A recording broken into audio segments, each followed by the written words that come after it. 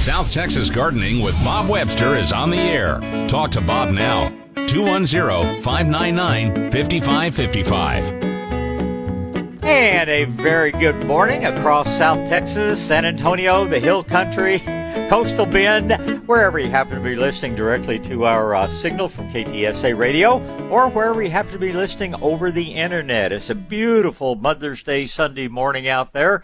Hope all you ladies in the world are going to have a really special day, whether you're mother to two-legged kids or four-legged kids, or just whoever you happen to be. If you're a mom, you deserve a very, very special day, and that's what this day is set aside for. And hope your day is really special.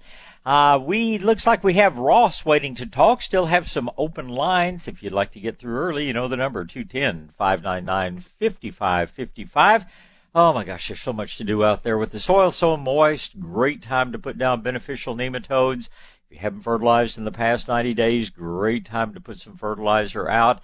And if you're trying to make the place look prettier, oh man, there's so much color out there, from Angelonia to Vinca to Pentas to begonias. There's just no reason to have a drab yard when we've got such beautiful weather, and gosh, when you can find so many beautiful things to put out there in those gardens. So anyway, whatever you'd like to talk about, give me a call, and we'll get started right now by saying good morning, Ross. Hey, Bob, how you doing? Off to a good start. Beautiful day out there. Yeah, after all the rain stopped yesterday, my Sam Houston peach started oozing out sap from top to bottom.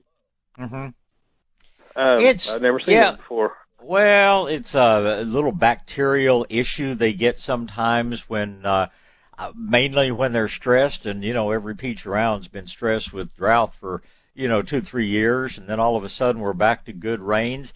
It's probably not anything to worry about. It doesn't sound like borers. If you go looking and you find what we call frass, looks kind of like sawdust being pushed out along with the sap, then you may have some borers under the bark, and you can spray the tree down with a fairly concentrated mixture of orange oil, maybe like 8 tablespoons to a gallon or something. It'll be absorbed right through the bark and kill the borers. But when it shows up all at once, and when it's just kind of a, an overall tree sort of thing, it's really a sign of stress in the tree.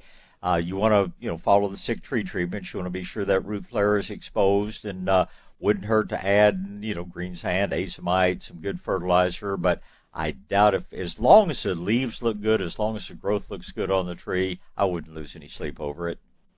Okay, because several days ago it started oozing out sap that was real amber color. Then yesterday it's really clear. That's just because all of a sudden that tree's taken up more water than it's been able to take up in quite some time. That I presume you probably got some good rains like most of the rest of the area did overnight, not like this past night, but last night, night before. Yeah. Everything just all of a sudden, the plants have moisture like they haven't had in a long time, and it was good moisture because we had so much lightning around with it, and that adds a form of nitrogen to the rainwater that the plants can make use of, and I think that's why you're seeing a change in the color of the sap. And like I say, I don't believe it's probably a real serious condition, but anything you can do to lessen the stress on the tree going forward, the less of that you're going to see. Yeah, I mean, it put out a decent crop. The cardinals have enjoyed it more than I have.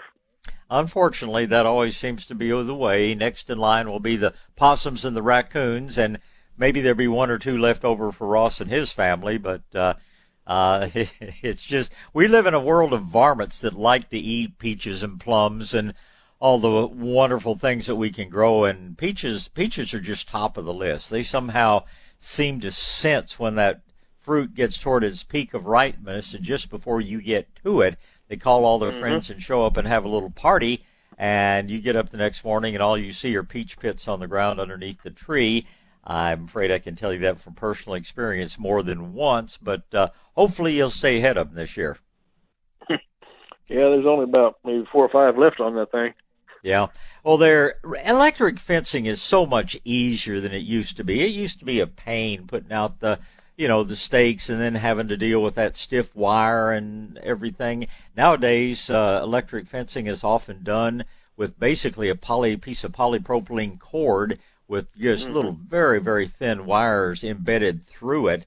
And, it's just like hanging a piece of rope around your garden and, plugging it into your little fence charger, and it's so easy. And use those fiberglass stakes. I usually put 2 rings of the electric around, one of them about 3 or 4 inches off the ground, high enough that it's not going to get shorted out by grass, and then a second one about 12 to 18 inches above the ground. And it does my heart good. I probably shouldn't say this because it sounds a little sadistic, but to be lying in bed in the middle of the night and hear that blood-curdling scream, which means that one of the raccoons just found the electric fence. It doesn't hurt them, but let's just say it sure does get their attention in a hurry.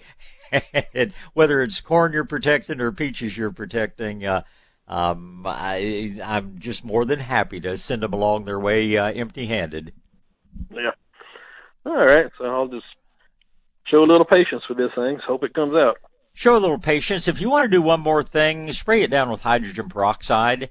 Take store-bought peroxide and dilute it about 2 parts water to 1 part peroxide. That will take care of some of the bacteria, some of the other things that really contribute to the problem. And, of course, it's totally safe for people and pets and birds and everything else. Okay. I'll give it a try. Very good. Well, you get out and wish your wife happy Mother's Day, and you enjoy the day as well. All right, you too. Talk to you later. Bye. Thank you so much. Okay, bye. All right, next in line are Billy and Diane. Billy is up next. Good morning, Billy. Good morning, Dr. Webster. Good morning, sir. How are you doing? It's just an absolutely beautiful morning. 62 degrees when I got up this morning, and let me tell you, that's when I think about last year, when this time of year we were waking up to maybe 82 degrees, I'll take this year any time. And prospect looking forward, looks like we may have a continuation of pretty nice weather for at least the next couple of weeks. And I don't know, it just makes you feel good to get up and go to work.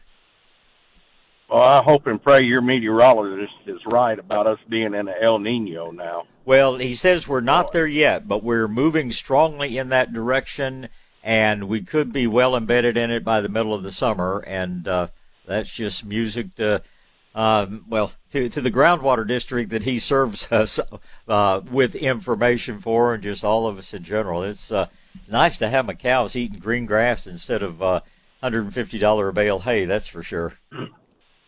Amen to that. Bob, I don't know if I dreamed this, but I think I heard you say one time you could use molasses to fight fire ants, especially in the garden. It is a good repellent. Old Malcolm Beck discovered this, quite some time ago, and it doesn't kill them, but it creates an uncomfortable situation for them, and they tend to move out. It is not 100%, but I would say that I've had probably 95% luck with it. And it's the nice thing about it is great for the plants, great for the soil, really increases soil microbial activity, and it just makes it an uncomfortable place for fire ants to live. And it's, maybe it moves them out into your pastures, but as long as they're outside my immediate yard area around the house and outside the vegetable garden, I don't care whether they're out there or not. They do their job of eliminating ticks, and I'd a whole lot rather deal with fire ants than with ticks. But, yeah, molasses tends to move them somewhere else. Now, I would never do acreage with it because you've got to give the fire ants a place to go. And old Malcolm Beck talked about this when he had a long row of grapes that needed to be grafted, and the grafter said, I can't work there. There are too many fire ants. And he went and just tested the area heavily with dry molasses, and the fire ants just moved, 10 feet away. But that was far enough to, let the grape grafting get done. And Malcolm used to always say, just always remember to leave them a place to go, leave them a place to go. So if your garden's really big, you might do, say, the south half of it now, and once all those guys move out, do the north half, and eventually push them over your neighbor's property and let them deal with it. And if you, if you want to put out a bait for them, that come and get it bait still works pretty well, but unfortunately it's going to kill the harvester ants as well. And like I say, I eliminate fire ants from my yard and my garden, but on the rest of my acreage, they're kind of welcome because we don't have a fraction of the ticks that we used to have. And with tick disease becoming so prevalent, I'll put up with a few fire ants as long as they keep doing that. Oh, I totally agree with that.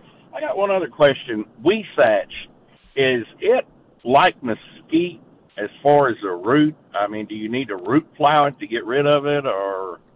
Yeah, it will very definitely come back from the root if you don't do something to the stump. And root plowing, Weesatch doesn't have quite as thick and dense a root system, but it will sure sprout back out. And as you can see looking around, this past winter and back in 2021, virtually every mesquite in this area froze to the ground, and everybody thought they were dead, and then they sprouted right back out. So if it's not a place, if your soil's as rocky as mine, and I know it's not organic, but it doesn't leave any real harmful residue behind. When I cut off, well, I don't have much Weesatch to deal with, but when I cut off mesquite at ground level, I'll just dump some diesel over that spot. The microbes in the soil, especially if you come back, I like to come back and follow it up a couple of weeks later with a little bit of molasses, either liquid or dry, and that stimulates the microbes that clean it up and basically turn a fuel like that into a form of fertilizer that plants can absorb and use. So, again, it's not organic, but it sure is better than getting something like Remedy and trying to go after them with that. And that stuff's horrible with the residue it leaves behind. And if you read the instructions on it, they tell you to mix it with diesel before you put it on. And I personally think the diesel alone does plenty for me. And now the diesel's come back down to a reasonable price. And it doesn't take a lot. Depending on the size of the tree, it may be a cup or two, it may be a quart or two on a really big one. But that has sure worked well for me on mesquite, and I know it'll do the same on Weesatch. Okay, well, this is down south, and we've got a plow and everything, and it's popping up in our food plots. Yeah, and everything. Yep. So root plowing. Work. Yeah, it does work. But if you've got a root plow and a big enough tractor to pull it effectively, and then I've just have always used a rock rake or something like that just to go drag the last of it into a pile that I can burn it when it dries out. It's a little effort, but what part of ranching isn't a little bit of effort anymore? And most of the ranchers I know live to a ripe old age because of the amount of exercise we tend to get just in our daily lives. So it's not a bad thing. I just wish there were more hours in the day so that could accomplish more before that sun goes down every evening. True. Okay. Well, I guess that's all I got, Bob. I do appreciate it, and thank you for all you do. It's always my pleasure. You get out and enjoy this beautiful day, Billy. I know we'll talk again sometime soon. Thank you. Diane, you hang on just a second. The log says I better get a little commercial in here for my friends over at Fanix, and I do love talking about my friends at Fanix. People ask me, say, why do you advertise for your competitors? And I say, well, they're not really competitors. They just happen to be longtime friends in the same business.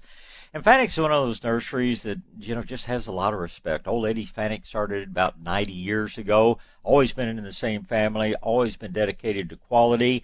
And Fanix is known for lots of different things. They are known for their roses, and they still have a lot of those in stock. This time of year, they are known for their crepe myrtles. And believe me, they are well stocked on crepe myrtles and getting better stocked every day as we move toward summer. They'll probably wind up with close to 100 varieties of crepe myrtles before it's all said and done. And, of course, this weekend they're well stocked on all sorts of beautiful plants to give Mom for Mother's Day. And they have certified sweet potato slips in now. There's just a lot of reasons to go see them. If you're looking for a really nice gift, if Mom's one of those people that loves to do some of the grilling herself, check out Traeger grills and the supplies they have over at Fanix.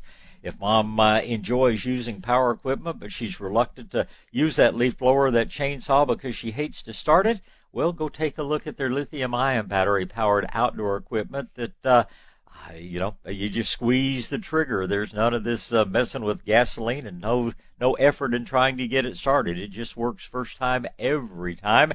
And I know a lot of ladies in my life that really enjoy their battery-powered equipment. I could go on and on about Fanix. You just need to go see them. They're well stocked on just about everything you can imagine, including all the organic gardening supplies that we talk about all the time. And like I say, it would be a very special day to take Mom over there and let her pick out her own Mother's Day gift. Fanick's is right over there on Home Green Road, where they've been for almost 90 years. Check out upcoming activities like the Big Tomato Contest in June. All of it's up on their website at Fanick, F-A-N-I-C-K, FanickNursery.com. South Texas Gardening with Bob Webster. News Talk 550 KTSA and FM 1071. All right, back to gardening on a beautiful Sunday morning, this Mother's Day. Let's say good morning, Diane. Hi, Bob. This is the other Diane. the other half. Well, all right. That's very good. How can I help Mark today? I got a question and several observations. So the sun gold tomatoes seem to be real susceptible to the early blight. And typically they kind of well, when it's damper in the early spring or rain or humid. So have you seen that, and what do you do about it? Well, the place early blight comes from is it usually gets splashed up onto the lower foliage, by rain or by improper watering or things like that. And we have been blessed with a little bit more rain than we have the past 2 or 3 years. So it's not unusual that you're seeing it on a lot of varieties. I find you can head off a lot of that if you dust the ground pretty liberally with whole ground cornmeal around the time you plant your plants, and then refresh it periodically. And of course, spraying with at first, if you just see a leaf or two with it showing up, I just pinch those off and into the compost pile with those leaves. But if it gets a head start on you, you can prevent with garlic. You can control. I'm not going to say totally cure, but you control by spraying with corn water tea. Okay, so if you hit it with the garlic before it's a problem, that should help prevent it, you're saying? Well, the way it was explained to me by Dr. Lane Ingham, who is the foremost authority, microbiologist, used to be with the University of Oregon, and the princess of compost tea. I won't use the word Bruce Dooley used to use to describe her, but nice lady, and extraordinarily capable person. And she, in a lecture I was attending when she was speaking, said that there are only so many sites on a leaf where fungi can get started, where a fungus spore can make its entry, so to speak, and cause a problem. And if all those sites are occupied by beneficial fungi, there's no way the bad guys ever get started. And garlic is a great stimulant of beneficial fungi, and basically just kind of puts a coat of armor on the leaves of whatever plants you spray it on if you do it with some regularity. So that was her explanation why the garlic seems to work so well. Okay. Yeah, what I've been doing is I'd carefully cut off all the yellow leaves, and in some cases I've had to strip a lot of the foliage, but it typically seems to outgrow it once it gets really hot and dry. Oh, yeah.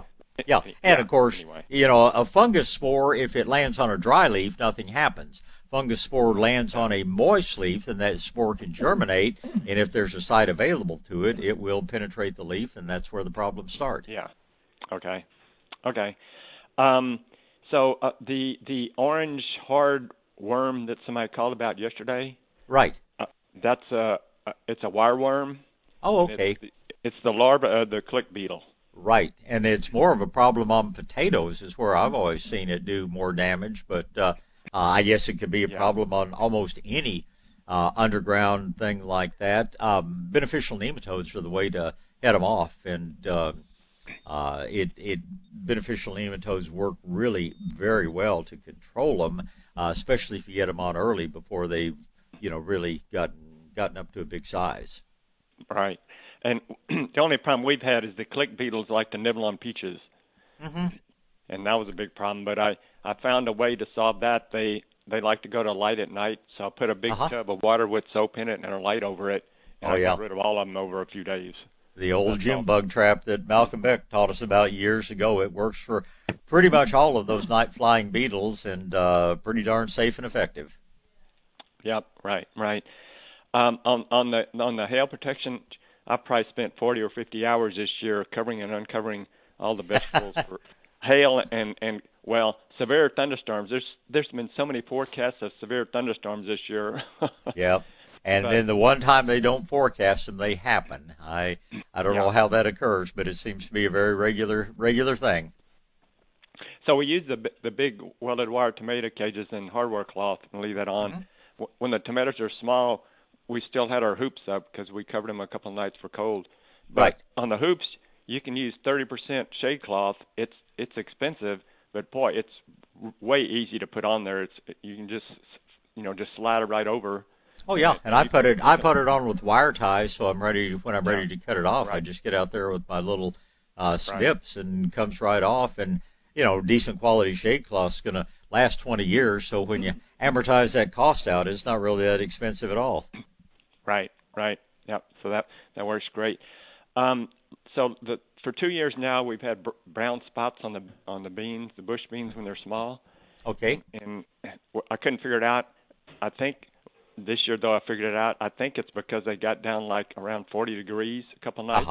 That could be. And because this year they've outgrown it. Last year we basically had to pull them out. So I think that's why I think that's what was causing the brown spots. So they're okay now. Well, that's good to hear. And of course, bush beans are one of those things that you will probably plant 2 or 3 plantings of if you want to harvest all summer. And it's rarely a problem later on. So you're probably exactly right. Once those nights warm up, whatever the causative agent is goes away. Right. And one on bell peppers, just to comment, our staple is the gypsy bell peppers. Mm-hmm. That's a very good one. Gypsy and Keystone are 2 of the best. Yeah. And they'll keep producing through the summer. Yeah, I find that the size of the pepper usually decreases, but they do continue to produce. And unless you're stuffing them or doing, what am I trying to think of? The chiles rellenos is what I'm trying to say. And of course, that's a different pepper. But unless you're trying to stuff them to cook, that little small pepper is still just as flavorful as a big one. So I don't know any way to get around that than to move further north, and I don't plan to do that. Yeah, so we plant mostly gypsy and then a few of the big ones for the the early spring and fall harvest. Very good. Very good. And the last observation, we planted several hundred trees and thousands of other plants. So we learned a new thing. Well, the things that can be a problem after a while, flame leaf sumac colonize very fast. They spread. Yes, they indeed. spread a lot. Yep. Mexican plum will colonize, and Blanco crabapple is coming up. It's been years. It's been coming up 30 feet away from the mother plant. Mm-hmm. And actually, a question there: if we just couldn't deal with all the shoots coming up everywhere, I guess if we took the mother plant out, it would eventually stop. Or do you? Wishful thinking. You take the mother plant out and then root plow the area.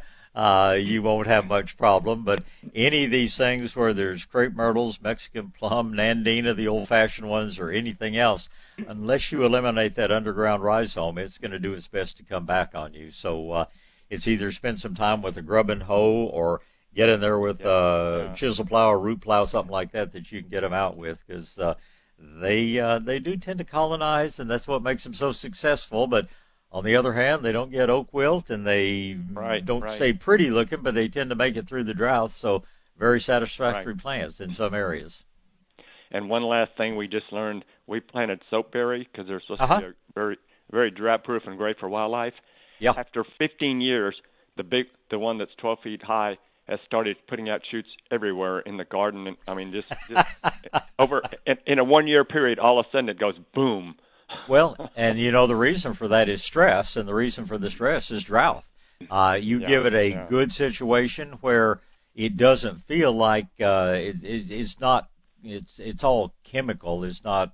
Certainly they don't feel the same things we do, but when they chemically get an indication that things are not going well, that they may not last a lot longer, the normal instinct is to, try to make more trees that will be there. And so when we get a stressful situation like 3 years of drought, everything starts putting on a whole lot more root sprouts than you see in other times. But hopefully, if we move back into El Nino, then that'll be much less of a problem. So good observations, Mark. It's always good to hear from you. And tell Diane Happy Mother's Day. Tell her Happy Mother's Day for me. Thank you so much.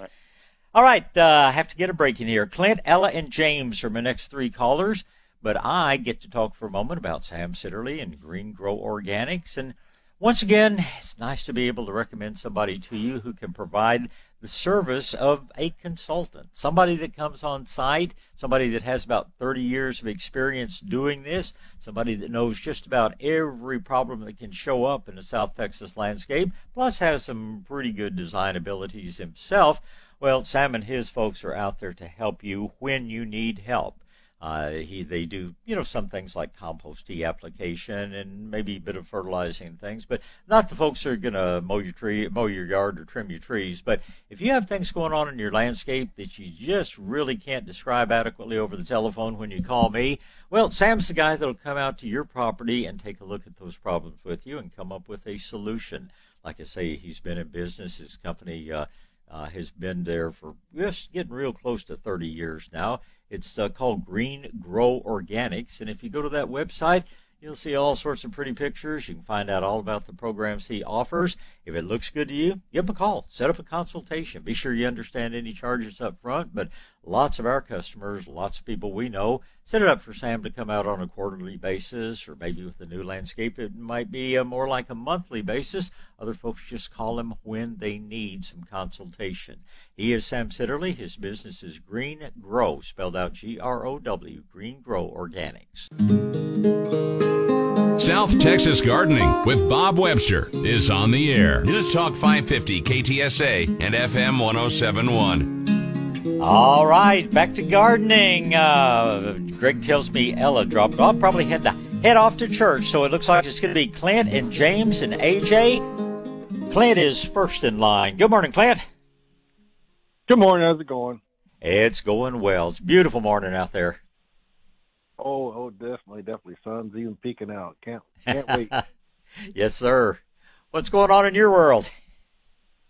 After all this rain, I finally got getting ready to do my next batch of compost tea, and I was wondering, my well water has a really high iron content. Does that affect the microbes? Shouldn't have any impact at all. Sulfur is probably going to affect things a little bit.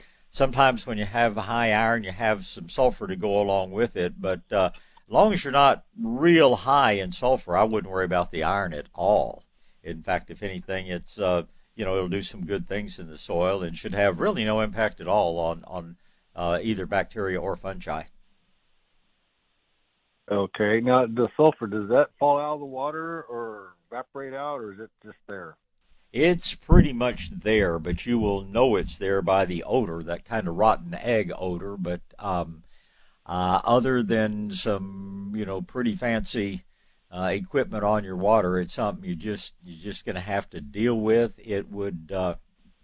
I'm not sure if there's anything that you can really add to take the sulfur out. It'd be one more reason to, have at least part of your roof where you can collect rainwater, and that's the best thing on the earth to make your compost tea out of. But again, if in doubt, get a water quality test, and probably be good to know exactly what's in the water to begin with. And other than sulfur, you're not likely to have, sulfur and sodium is the other thing. It can be an issue, but as far as effect on microbes, sulfur is about the only thing I can think of that would really have much impact. Okay, I had the water test, and I don't remember the sulfur. I know the iron is really high, but yeah, so it's probably minimal or not existent. Yeah, if your water smells good, you don't have a sulfur issue. Now, after this, I got my azomite down around my trees and stuff right before the rain and stuff. So how long do I need to wait before I put on the next dusting of it? It's not toxic in any way. It's, you can put it on whenever you think it's necessary. I kind of go by the severity of the problem. If I've got, for instance, a real severe chlorosis issue or something like that, let's say on peaches or plums, I'm probably going to put it on about every 30 days. If I'm doing it more just as a preventive on vegetable gardens and things like that, probably every 90 days is enough. But I think you just have to look at whether you're using it to cure or to prevent And in a curative fashion, you'll want to use it considerably more often. But I don't really imagine ever you need to use it more than every 30 days or so. How long does it take to break down, dissolve, and get down to the root zone? Well, it doesn't really break down, so to speak. It's processed by the microbial life in the soil that then make it available to the plants, and that is dependent on moisture and weather. But in warm soil, it's probably a matter of days before it's available to the plants. How fast the effects will show up in the plants will depend on the metabolic rate in the plant, so to speak. So real hard to predict. And if you're using it, if you're fighting chlorosis, whether it's iron chlorosis or zinc chlorosis or whatever else, unfortunately it doesn't really quickly do anything to change the leaves that are affected. Where you really see the difference is when the new foliage comes out and it looks so much better. And, of course, that's going to be a seasonal thing and real hard to predict exactly when it's going to happen without knowing exactly when you put it on and what crop you have, whether it's, something in the garden that's growing constantly or whether it's a woodier plant that puts on most of its growth in one big spurt and then kind of sits there for the next 9 months or so. So it's real hard to tell you exactly what to expect, but it'll just depend on the plant and to some extent how bad the problem is. Okay, good deal. Well, getting back to your story on the raccoon and the electric fence, right. Don't feel bad about that because the only alternative is the 12 gauge, and I'm sure it'll take the fence time. Yeah, and may do some damage to the fruit bearing item that you were trying to protect. I guess one other thing that I should mention about my own experience, if I'm doing it during hot, dry weather, I will go out in the evening and wet the soil down underneath the strands of electric cord, and that just makes those little such and suches much better grounded, and they get a much better charge when they come in contact with the fence. So that's one way you can make it more effective. Now, after a good rains like most of us have had, that soil is plenty moist, but in the middle of the summer when things are really dry, I go out last thing in the evening and just make a quick circle around with the hose, and seems to really increase the effectiveness of the fence, shall we say. Most definitely, and the most stubborn bull will respect that electric wire. Isn't that wonderful? Every time. Oh, it is. Yep. If it ain't there, they'll go through any fence, depending on how hard-headed well, they are. I had one that figured out that he could do that, and he made a one-way trip to Fredericksburg, and I got a check for over $1,500 in the mail a few days later. So I let one of those younger bulls that hadn't decided to start pushing his way through the fence take over. So yeah, it's you can't make a cow do anything. You have to let them think it's their idea, and unfortunately, you get a big old 1,500-pound creature, and once they figure out how strong they are, you'll never keep them in. Send them to the packing house. That's well, you always tell yourself, oh, no, somebody with better fences needed a good herd bull. But on the other hand, I'll think of them every time I have a hamburger for the next few months. There you Clint, go. You get out and you have a wonderful Sunday. It's always good to talk to you. You too. Take care. Thank you so much. Goodbye. Let's see here. Let's go ahead and talk to James, and we'll get our last break of the hour in. Good morning, James. Morning, Bob. Good morning, sir. Hey, I've got a question about artichokes. When's Sure. the best time to order the seed and get it started? I have always started with plants. I think the seed is can be a little tricky to germinate and grow. Somebody like you with all your experience could probably do very well. Probably about the time you want to start putting them in the ground is going to be about March or April. So I would guess back that off about 30 to 45 days. So sometime about the time you start your tomato transplants is when I would think about starting the artichoke seed, and that'll give you a nice little seedling plant to set out. It's unlike tomatoes that tend to overgrow pretty quickly if they don't get into the ground. You can keep that artichoke plant in a gallon container for several months if you need to, but probably better just start them in the 4-inch pot like you do other things. But no, I'd be looking at late January, February, if I was going to grow a spring crop of them. Okay, we can run them with the tomatoes and peppers when we get that going. Oh, yeah. Okay, and the big sunflowers, we want to grow a row of them, those monster sunflowers. Do you have a favorite, Kong or Black Russian or Skyscraper? If you're just looking for a good big yellow, that Black Russian is really hard to beat. If you're looking for some variety, oh golly, they do I'm trying to remember, it's one of the mixes, but you can get a lot of color variation in the petals or in the ray flowers on those things. And but just for a big old yellow sunflower, it's hard to beat that Black Russian. Oh, okay, and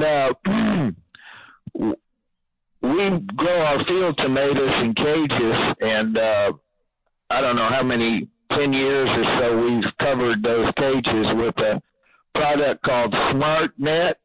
Uh-huh. And it's lasted for 10 years, and it still looks like it can go another 10. It keeps the hail off and the mockingbirds, and it's really good stuff. A short guy like me can lift it up and then go underneath it and go up and down the rows and check for ripe tomatoes. So it's called SmartNet. I'm not familiar with that. SmartNet, yeah. A lot of orchard growers use it. It's really tough stuff, and it's a white material. Looks like shade cloth, but it's white, and it's really easy to put on top of those cages. The only thing is, you've got to take a old water hose, and clip it to the top of the cage so it doesn't get caught on the wire. But that's not a big deal. Yeah, and it holds up pretty well for you. That's the thing about white shade cloth. Has been my experience. It just the black lasts for 20 years, the white lasts for 10. So it'll be interesting to see how this SmartNet takes it. But if it's lasted for 10 years for you, sounds like a good product. I made a note of that. I'll just have to look into that. It sounds like a really good thing for somebody that fights all of us, like all of us, trying to protect from hail and keep the critters away at the same time. So I just made a big note here with a box around it and a big exclamation next to it about SmartNet. You got time for one more, Bob? Go right ahead. I'm looking for a small Roma plant. I was told that the La Roma 3 is short growing. We could grow on stakes, but then I heard they get 5 foot tall, so I don't know who to believe. I've never found a Roma that really, I've never found one that gets super big, and I've never found one that, is just truly dwarf. San Marzano is one that I've grown, and it tends, for me, it always tops out at 3 or 4 feet. But, sometimes when you've got somebody that's as good a grower as you are, things just get above their predicted size. But take a look at San Marzano sometime. That's been I thought that was an indeterminate, Bob. Mine have stayed much more compact, but the other thing I find is in my garden, for whatever reason, the Romas are the most blight-susceptible tomatoes out there, so maybe mine just don't last as long into the summer as yours do. Well, we've got 3 families that want to get together and make marinara sauce and salsa because it's getting so expensive in the store, and it's really not that good. Well, and it's a great family activity to get involved in. So I'll ask around. I know some other folks that do the same thing, and I'll see if I can come up with any other varieties for you to try. But, Johnny's, whatever they've got, is probably going to be one of the better ones. And you can always, if you have to, you can clip them back a little bit. But I just put them in that big cage and enjoy the extra fruit. Yeah, we just wanted to stake them and then run a wire all the way down the row at about 4 foot, and then we could cover the whole row with the SmartNet when the hail comes. It sounds like a plan. Well, I'll keep looking, and you do the same, James, and thanks for the info on SmartMed. We always learn something from you, so you get out and have a good Sunday, and we'll talk again soon. Thanks, Bob. My pleasure. Thank you. All right, Greg, let's get our last break of this hour out of the way. We'll be right back with more gardening here on KTSA Radio. South Texas Gardening with Bob Webster. News Talk 550 KTSA and FM 1071. All right, back to gardening and straight back to the phone lines. Let's see. Looks like AJ is next in line. Good morning, AJ.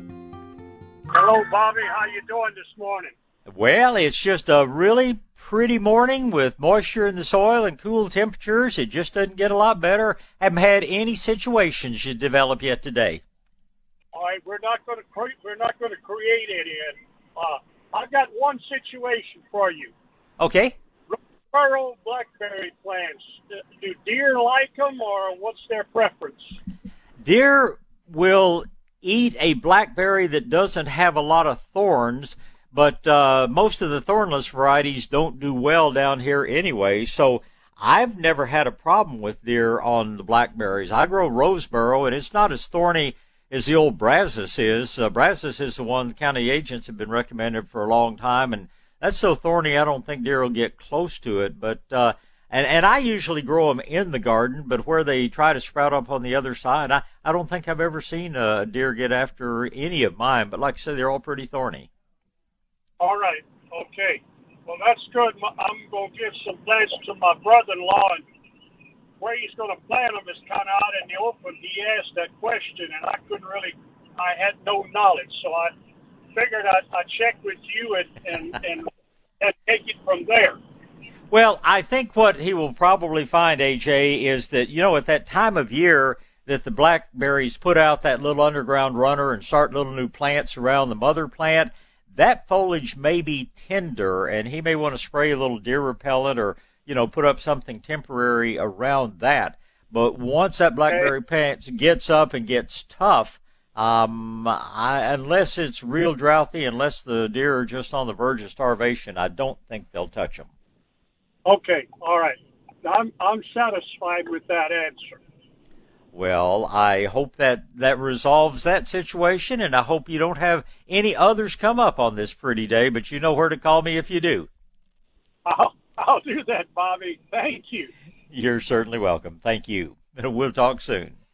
All right. Tell you what, Greg, we're just less than 2 minutes away from news here, so don't want to rush Chicken Joe or Frank, so you guys hang on. We'll be right back after the news break. And I will remind you that this is the perfect time with all the moisture in the soil. If you're fighting fleas, if you're fighting fire ants, if you're concerned about grubs and things, would be a really good day to put out your beneficial nematodes, and then just go back with just enough water to wash them off the foliage of your grass and down onto the ground. It's also a very good time if you haven't fed in the past 90 days or so. Any of the good organic fertilizers love to be put out on moist soil. There's no danger of dehydrating or burning the plants. Again, they don't really go to work until they get watered in, but you're not running around with the garden hose trying to water immediately after putting them down. So be a great day to put out fertilizer. If you're fighting, it's awfully early for disease issues in the grass, but if you're concerned about take-all patch, which is our fungus disease that sometimes shows up in the summer, little preemptive action with your whole ground cornmeal would not be a bad idea at all. And, of course, cornmeal, has so many different uses out there, and it heads off so many different fungal problems. Also works to create what we call systemic-induced resistance to oak wilt in those oak trees. So if that's an issue you're fighting, again, be a real good time to get your cornmeal out. As far as planting, I think it's warm enough now that you can plant just about all of the plants that we normally hold off on until warm weather gets here, but I think the vincas you're probably safe on. And sweet potatoes, now we know we've got some good certified slips available, so I wouldn't hesitate to plant sweet potatoes. Okra, it's up to you. Okra doesn't really grow well until it gets really hot, and we're certainly not to that point yet. But if you want to get those little plants started, you almost certainly could do that as well. Lots of other things. We'll talk about those after the news here on KTSA Radio, San Antonio, Texas. South Texas Gardening with Bob Webster is on the air. Talk to Bob now. 210-599-5555. All right, back to jug gardening on this beautiful Sunday morning out here. Looks like we're going to talk to Chicken Joe and Frank and Donna in that order. So let's start out with the Chicken Man. Good morning, Joe. Hey, good morning, Bob.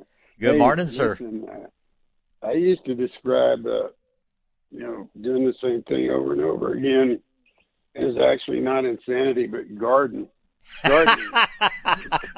Yeah, that's a pretty astute observation. But, even a blind pig finds an acorn every once in a while, so I keep trying. And you just keeping records to me is the most important thing, and there's nothing more frustrating than to look at a plant and say, wow, that's great. I wonder what variety that is, because you forgot to write it down, or finding something that just really works well and then not remembering exactly how you did it. I've gotten to be a pretty big note taker about everything from smoking fish to growing tomatoes. Yeah, well, I'm not very good about that, so I just have to keep trying. But hey, listen, I'm one of, I have this habit of buying all these amendments and stuff that Bob Webster tells you about, and then I get confused as to exactly what I should do. Now, I have been spraying my seedlings with Garrett juice this year, but I have to jump back every time I spray them. But of course, and of course, I know I use Hasselgrove very, very regularly. But I was just going out and checking in my supply shed, and I got a bottle of seaweed blend and it's not a bottle, a gallon, and a gallon of fish blend, the new Medina fish blend fertilizer. Right. And just as a matter of pride and not practicality, I need to figure out how to use them properly. So well, let me listen to you for a minute. Their new fish blend, I just alternated with the Hasselgrove plant.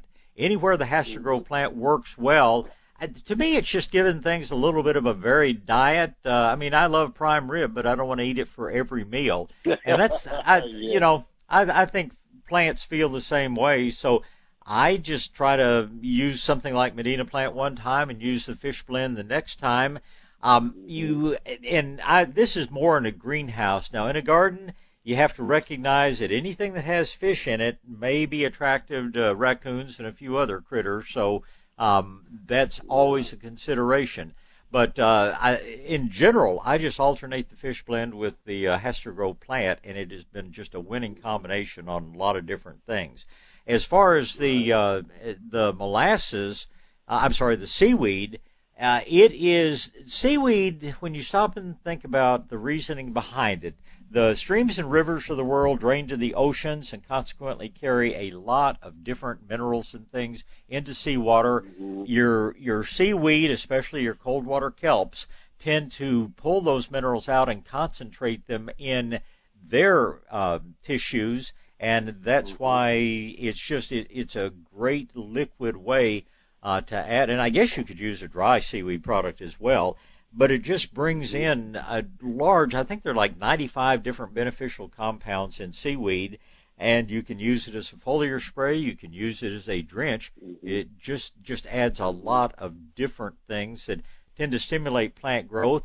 And in the case of tomatoes and other plants which sometimes suffer spider mite damage, it has the effect of toughening the leaves on the plants to where the mites can't get at them nearly as well, and it doesn't kill the mites, but by spraying every 2-3 weeks with liquid seaweed, you'll almost always solve, spider mite problems, two-spotted mite problems, cyclamen mite problems. It just toughens up the leaf to where the mites can't damage them nearly as much. Yeah, okay. Well, fortunately, raccoons are not a problem here, but rabbits are a scourge, and rabbits seem to they don't eat fish, so.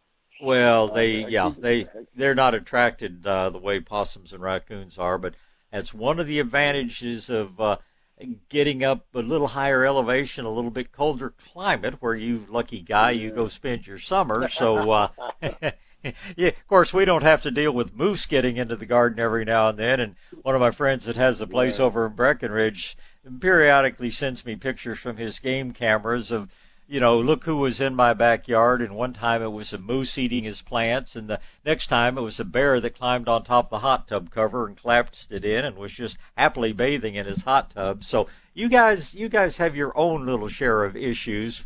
But I think you've got the best of both worlds. Enjoy the winter's warmth down here and the summer's cool up there. So you're doing well. Yeah. Well, historically, I've used, I sprayed plants with seaweed and molasses. But, I just bought the straight seaweed for some reason this year. And if I want to add molasses, I guess, what is it necessary for the foliar spraying? Well, what molasses does totally different things. It really increases the microbial activity. I love to use it in combination on my tomato plants, especially because spider mites are usually an issue with tomatoes, which the seaweed takes care of, and various caterpillars are an issue, which I usually spray in the spring with BT, and I find that by adding the molasses to my seaweed spray, it keeps the BT active where I rarely have to make a second application of that. So my formula is for every gallon of water, I use 2 tablespoons seaweed, 1 tablespoon molasses, and that's just my general garden spray. Okay, well, at that rate, I guess I'll leave a half of that gallon to my son. Well, I don't know about that, but it sure does work well on just about anything. Yeah. It does leave some spotting behind on white flowers. You're going to have some brown stain on there, but fortunately, things like periwinkles, some of our better white flowers, we don't really have that much cause to use the liquid seaweed or the molasses, either one. So just keep that in mind. When you're spraying your marigolds, of course, it doesn't really show up as much. So it all works well. Okay, yeah. Well, let me just give one quick testimonial to our friends at Medina, and then I'll let you go. Okay. I'm starting my third. We have bentonite clay up here, which is right. It's even worse than anything I ever ran into in San Antonio. But I'm into my third year of treating the garden with soil activator. The transformation is amazing. It's so amazing. I've helped 2 friends here with their gardens, and they are now disciples. So, man, I got to tell you, that stuff works. It really does. It doesn't work overnight. And bentonite, one of the things they use for when it's finally powdered is they use that to seal leaky stock tanks and things like that, where the water tends to go through, and they actually make an application of bentonite as a way to hold water into a stock tank. And so unfortunately it does the same thing with holding water in the soil. So it sounds like you found a good solution, as many thousands of people around the world have. And that soil activator, the Medina Plus is just soil activator, which has some liquid seaweed added to it. So I like the Medina Plus even better than the old soil activator. But that's what the company started on. They built their reputation, and that was their first product that they created, and it's worked for 50 some odd years now. Yeah. Okay, well, listen, I'll let you go, and I really appreciate your patiently answering the same question again and again, because my memory seems to be not that great. Well, your brain is just full of a lot of good things, Joe, so you get out and have a wonderful day. Wish the lady in your life a happy Mother's Day, and I know we'll talk again soon.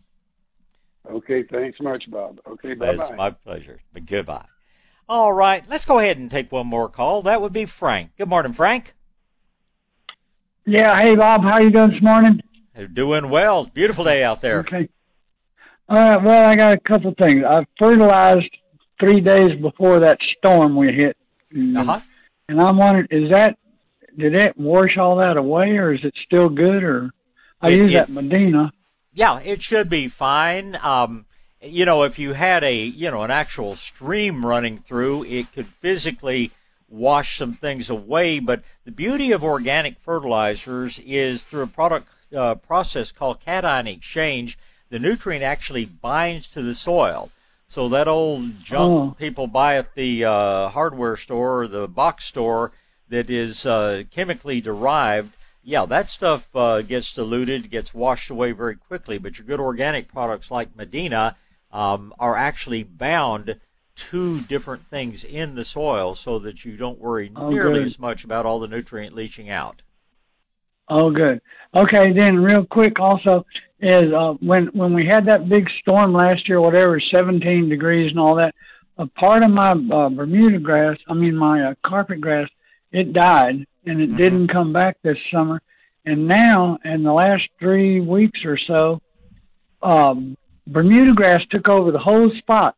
Yeah. All of them. And I'm wondering, where did that stuff come from? You know, Bermuda grass... good.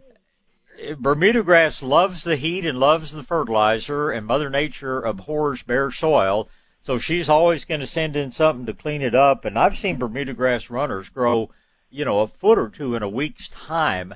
So the weather suddenly got right for the Bermuda grass to explode into growth. Now, given time and fertilizer and water, St. Augustine will choke out Bermuda. St. Augustine's one of the few things that is stronger than Bermuda. So if you want to get back to an all St. Augustine lawn, you probably ought to go into some of the spots where you have good St. Augustine, dig up some little plugs, and go back and plant it in what is now a Bermuda patch. And over time, the St. Augustine will dominate.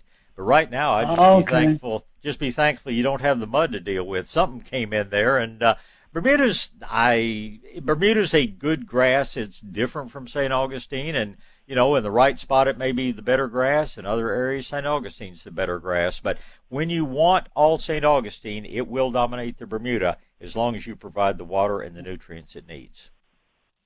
Okay. And real quick, I had a tree cut down, 2 years ago, and when they did, they ground up the trunk also. Yep. Right. And it left, I call it sawdust and granule pieces of the tree and everything. Uh-huh. And now that's, it's going away. But did that stuff turn into like compost or to... Yes.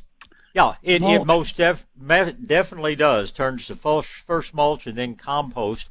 But being very woody, being very high in carbon, it's just pretty slow to break down. But there's nothing harmful. Those wood chips will eventually just turn into soil. Unfortunately, you're going to end up with kind of a big depression there because it will eventually really break down in volume, and you'll probably end up going back and putting a little more soil into that area.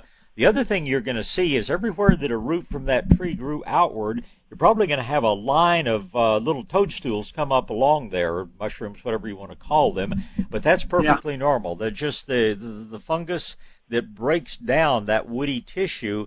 The little toadstool is its little reproductive structure. So when you start seeing straight lines of these things showing up in your yard over the next few years, all you know is, the fungi are working underneath the ground to break down those roots, and it's not a problem in any way. Oh, God. All right. Well, sure. Thanks a lot for everything, and you have a good day, Bob. You do the same, Frank. Appreciate the call. Thank you, sir. All right, let's get a break in. By the way, we've got a couple of open lines, so you know the number, 210-599-5555.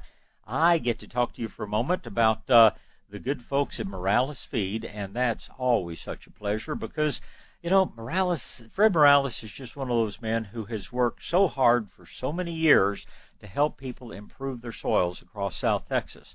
His latest thing, he's come up with a compost source, and not material that I would use on your lawn or on your vegetable garden, but if you've been looking for a reasonably priced compost that was cheap enough that you could put it on acreage, well, Fred can help you out with that. He can even help you out with actually putting it out. Fred's done so many things to help ranchers and farmers across South Texas. He's well known for his K-line irrigation systems, and of course, best quality feed available for over both domestic plants and livestock. Morales Feed is just, it's just a staple of the ranching industry in South Texas, and Fred's always out there to improve things. So if you're looking for a good source of compost, if you're looking to really build up the organic material in your soil pretty quickly, he's the man you want to talk to. Find him at Morales Feed, Mr. Fred Morales at Morales Feed. South Texas Gardening with Bob Webster is on the air. News Talk 550 KTSA and FM 107.1. All right, let's get back to gardening here. Looks like we're going to talk to Donna and David and Marla and James. In other words, all the lines are full. Don't dial for a minute or two here, and then we'll have another line available. First in line is Donna. Good morning, Donna. Good morning, Bob. Good morning. I know you're a proponent of diatomaceous earth, and as far as for bugs and fleas and stuff, but you said that it's not effective if it gets wet. Is that correct?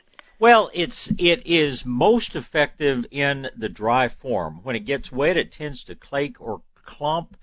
You can always, if you can break it up again, if you can turn it back into a powder, it's not that water deactivates it in any way, but the way that the DE works is it gets down into the joint, so to speak, of hard-shelled insects like fleas and beetles, things like that, and it just starts cutting.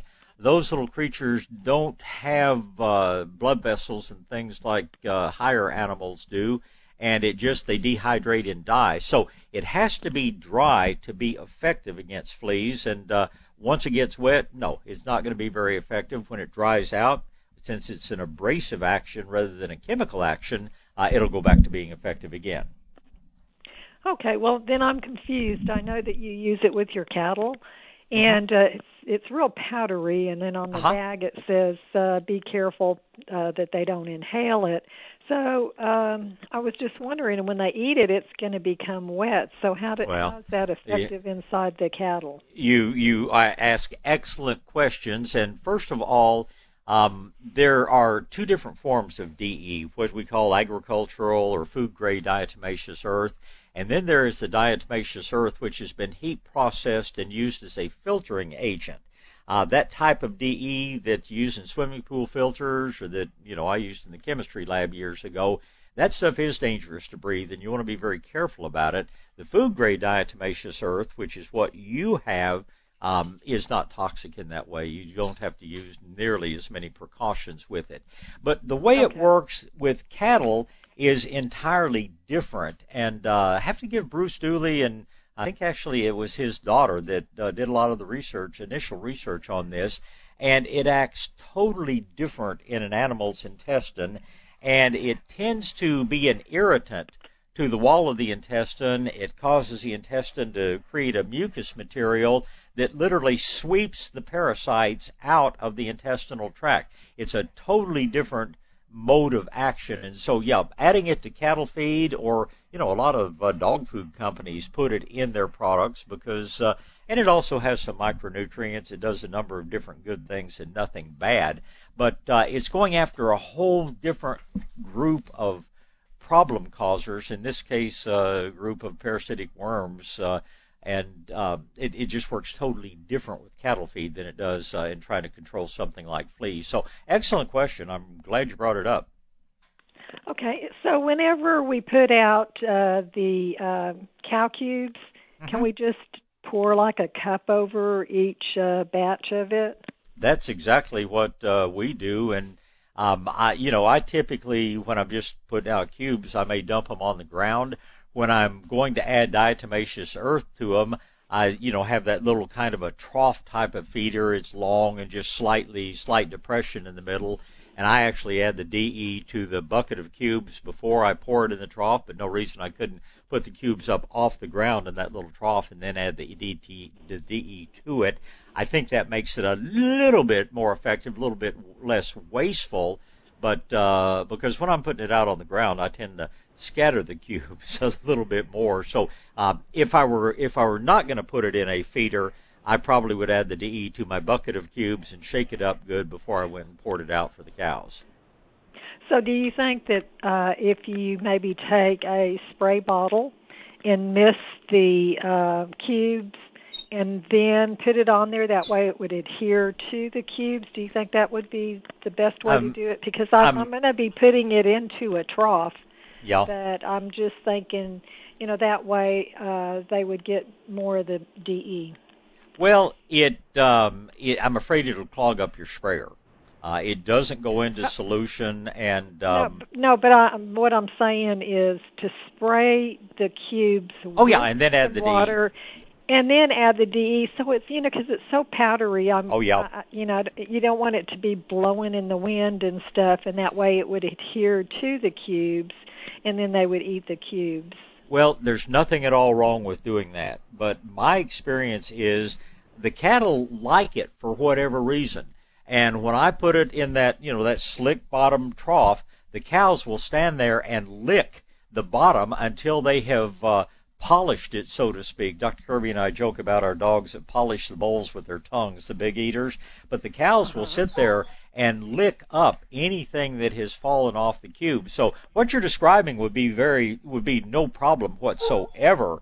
But in my experience, it's not necessary, because the cows seem anxious to just lick up anything that fell off the cubes as they were eating the cubes. So I'm not sure what it is. I don't know how cows think, obviously, but they somehow sense that material it's either good for them or it tastes good. And they tend to clean it up to the point that if there's nothing left over when they get through eating. Okay, so if you have like 20 cows, would in each of the troughs that you're setting out, like if you have like 3 bags of cubes and you're separating them out, what amount would you put in each one of those troughs? I put about a cup of DE to a 40-pound bag of cubes, and then just put it out at whatever rate. Those blasted cows will eat their weight in cubes, given the opportunity, and that's not in my budget to do. But I use it at the rate about a cup of DE, sort of a heaping cup, in a 40-pound bag of food. And I actually, generally, if I'm putting out an entire bag, I'll just put it in the bag of cubes before I put it out. If I'm using a little bit less, I'll just dump the cubes in the bucket and sprinkle it over that, and just kind of shake it up as I go. And sure brings the cows running when they hear the cubes in the bucket. Oh yeah. My husband has them all spoiled, but anyway. How often do you do it? It depends on whether or not you have a real intestinal worm problem. Cattle get something called ascarid worms, and if you took biology like I did, you probably dissected them in freshman biology lab. They're not really harmful. They're not anything that's going to cause real serious health issues. They just absorb some of the nutrients that the cows ought to be getting. So for people who feel like they have a fairly heavy intestinal parasite load, I do it every 2 or 3 weeks. Generally, I'd say, since I don't feel that way, I probably put it out maybe every 2 months for my cows. Oh, okay, good. Hey, that is wonderful. And then diatomaceous earth, I get so frustrated with my squash. As soon as I get a few pickings, then that darn borer comes in and kills the plants. No matter, I did the injections this year. I put the BT around the trunk, and still they make their way in, and there's nothing you can do. Once you can see them start boring into that stalk, then it's death for the stalk. So I guess there's nothing else. Does diatomaceous earth work better if you just maybe mound it up on that trunk? I've never found it to be effective, because the moth that lays the egg isn't affected by the DE, and the borer that's actually in the stem is smooth skin, so DE doesn't really work very well on that. One thing that you can do, I don't usually take the time, but friends that have real problems with it say that you can take like a razor blade and just slice that stem, and take a pair of fine-bladed tweezers and actually, pick that borer out of the vine. And squash is such a tough plant until you get a real big problem with the borers that it doesn't seem to hurt. A lot of people can actually slice a little hole in the side of the stem. I have had good enough luck with the BT that I haven't really had that problem. If it's an ongoing issue, always plant some of the little tatumi squash, what the people call calabacita.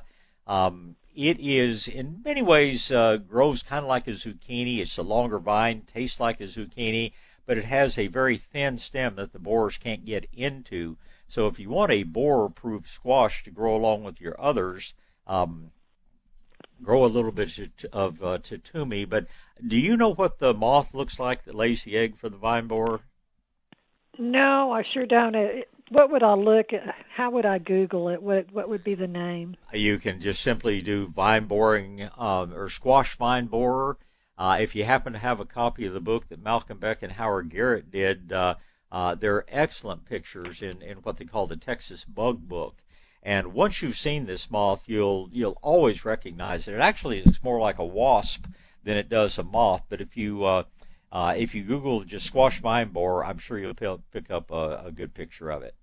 There are times that I walk through my row of squash, and somebody gave me years ago an old butterfly net, and I don't chase butterflies the way I did when I was a kid, but I can usually snatch that moth out of the air and dispose of it, and they'll be around the vines for a little while before they actually start laying the eggs. And learn to recognize them and do whatever you can to kill the moths. And many times you can see where they have actually laid that little egg on the stem. Go back over that with some hydrogen peroxide, or just simply wipe it off. And if you're in your garden frequently, and most anybody that grows squash is out there at least once a day, either picking or watering, just keep an eye out for the moths, keep an eye out for the eggs as they get laid on the stems, and you can head off a lot of that problem. Oh, okay, good. Thank you so very much. You've been very helpful. I understand the diatomaceous earth a little bit better, and we're going to go ahead and start treating our cattle with that also, because I read on the internet that it's very beneficial for the cattle, their hooves, and just a lot of different things. I was just really amazed with what it does. Well, plus the wormers that the vets sometimes sell, the feed stores sell, that is actually a pharmaceutical material, passes through and comes out with the manure, and it kills the little dung beetles. And I just, I wouldn't want their job, but, a healthy ranch will have a pretty good little crop of dung beetles, and it's amazing how much they do as far as, and they're so much fun to watch. I don't know if you've ever watched them. They take the manure, roll it into a little ball, and one or two of them working together roll this ball off and bury it.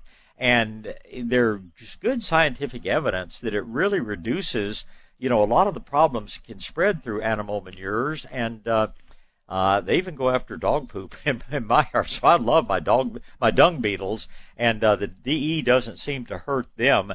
But the wormers, the ivermectins and things like that some folks use, those are deadly to the dung beetles. So it's one more reason I like to stay with the diatomaceous earth. So you think that it's probably really good to give to dogs also, and periodically? Yeah, most dogs are already taking a heartworm supplement. It's just every dog around should be on heartworm prevention. And the heartworm products like HeartGuard, they take care of the same intestinal parasites that DE does. So unless you had a problem that has recurring tapeworm issues or something, because the DE does work against that. But the most common intestinal parasites in dogs are already taken care of with the material you're using for heartworm prevention. So then the heartworm prevention has the ivermectin in it, so then it would kill the dung beetles. Correct? It certainly could, but for whatever reason, I still have plenty of dung beetles in the yard. Good. It may be just a volume type of thing, and the dose of ivermectin is so much higher in what they use for worming cattle than it is for that once a month little treat that your dog takes. So I've not seen it to have that much effect on the dung beetles when the dogs get it as it would when the cattle get it, cattle or horses. Wonderful. Okay, good. Thank you very much, and I really appreciate all your good information. Well, your questions are absolutely outstanding, so I appreciate the call this morning. You have a happy Mother's Day, and I know we'll talk again soon. Thanks so much. Thank you. Certainly. Goodbye.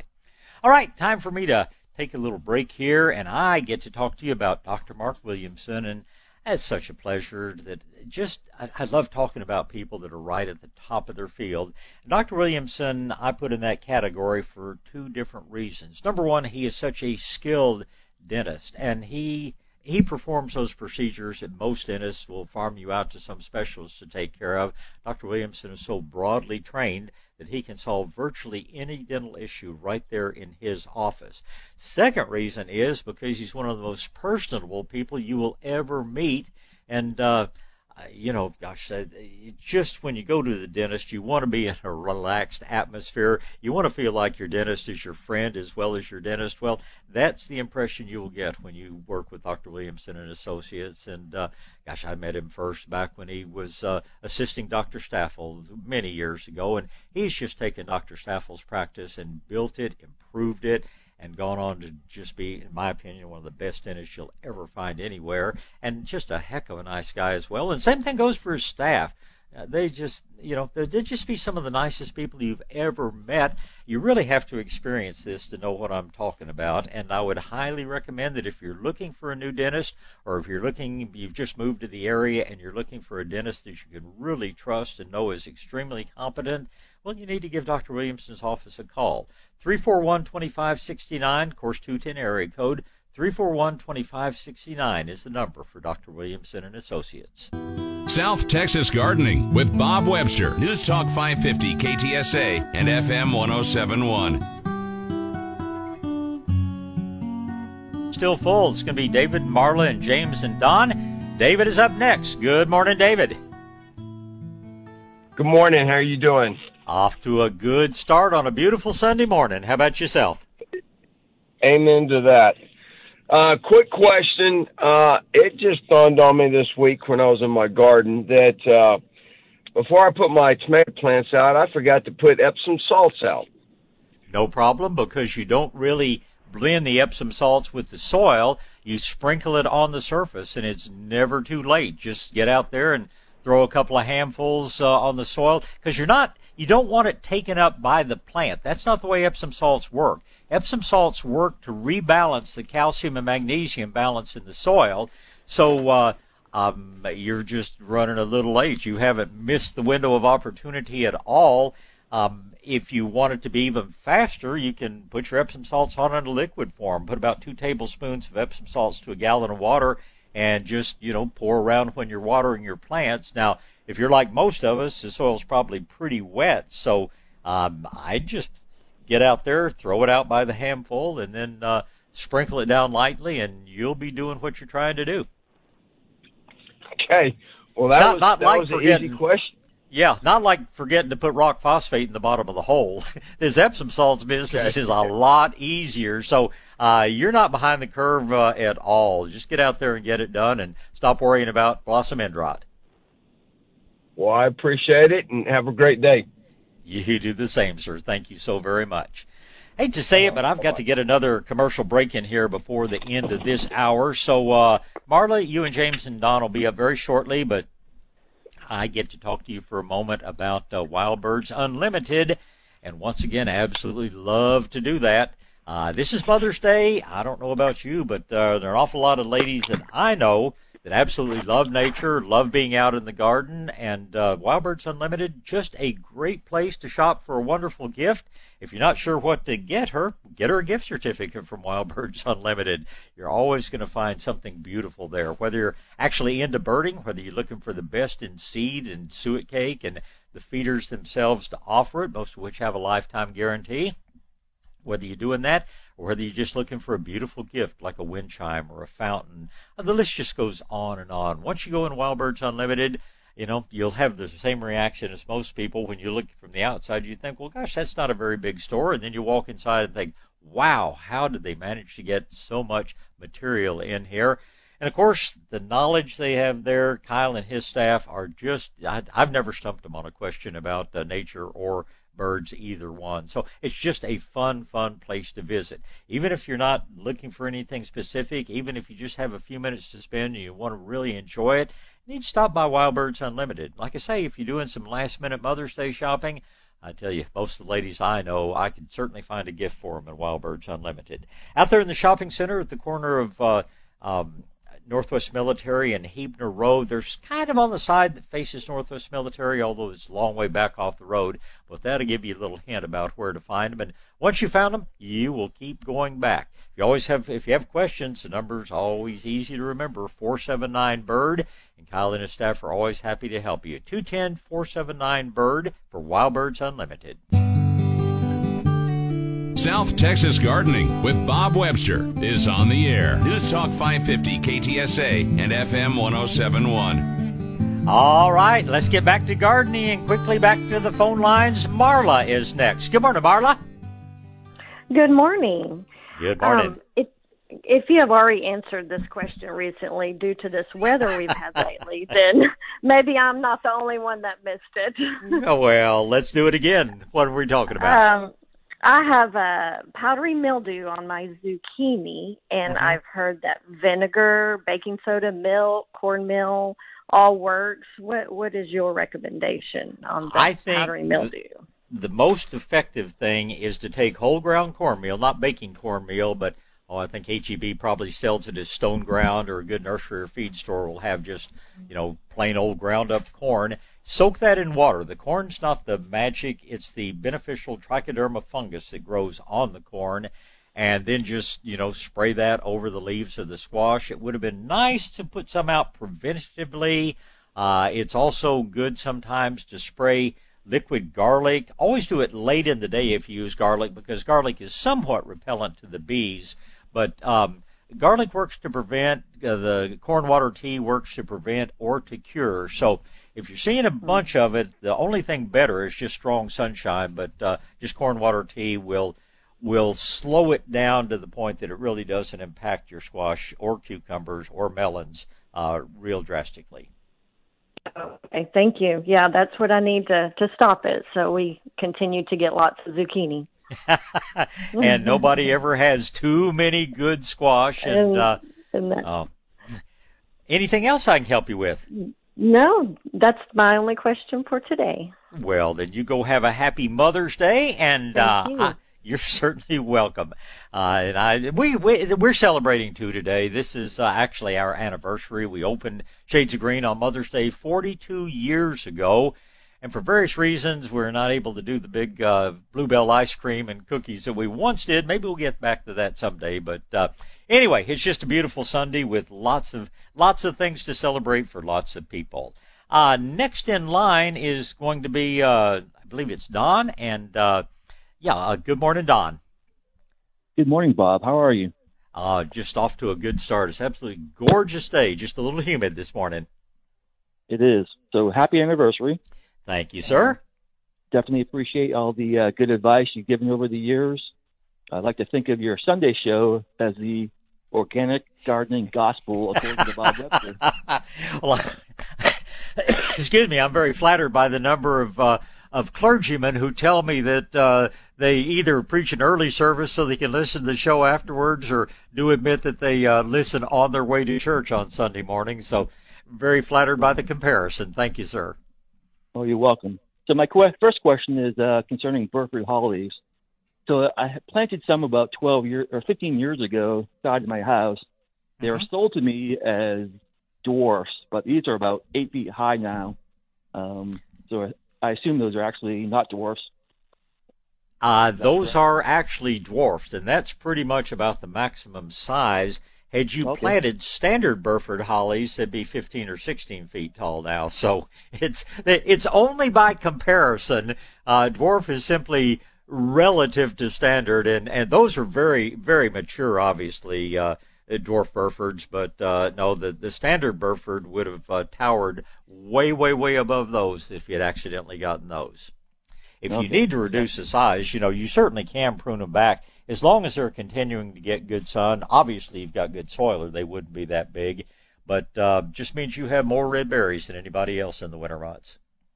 Right. No, the size right now is just perfect, so good. That's great. So another plant question. So another part of my yard, I want to plant some baby gem boxwoods. Can you once again go over what the size on those are? Baby gem is going to stay much more compact, and it's one boxwood that will grow in the shade. Now, Japanese boxwood, which was what was planted in my house, I guess probably 100 years ago, they will grow 10 or 12 feet tall. When I first moved up there full time, I had to, in a two-step process, get them back down to that 4 to 5 foot height. The baby gems are going to top out at about 3 feet, and if you really want to mature them and make kind of a topiaried hedge out of them, you can keep them as low as 12 to 15 inches. But left to their own devices, unpruned, somewhere between 2 and 3 feet is where they're going to max out. Okay, yeah, that'd be perfect. So what about the spacing on those? So these would be foundation plants, so not looking to create a perfect hedge, but just want to block that foundation. I'd do them about 2 feet on center, 18 to 24 inches on center. It doesn't hurt them if you or a family member, shall we say, would like to have the foundation covered more quickly. You can plant them as close as 12 inches on center, and they won't crowd each other. But if you want to be a little more economical, 18 to 20 inches apart, they'll grow together within a couple of growing seasons. Okay. Well, great. That's all I had. So thank you again, and have a blessed day.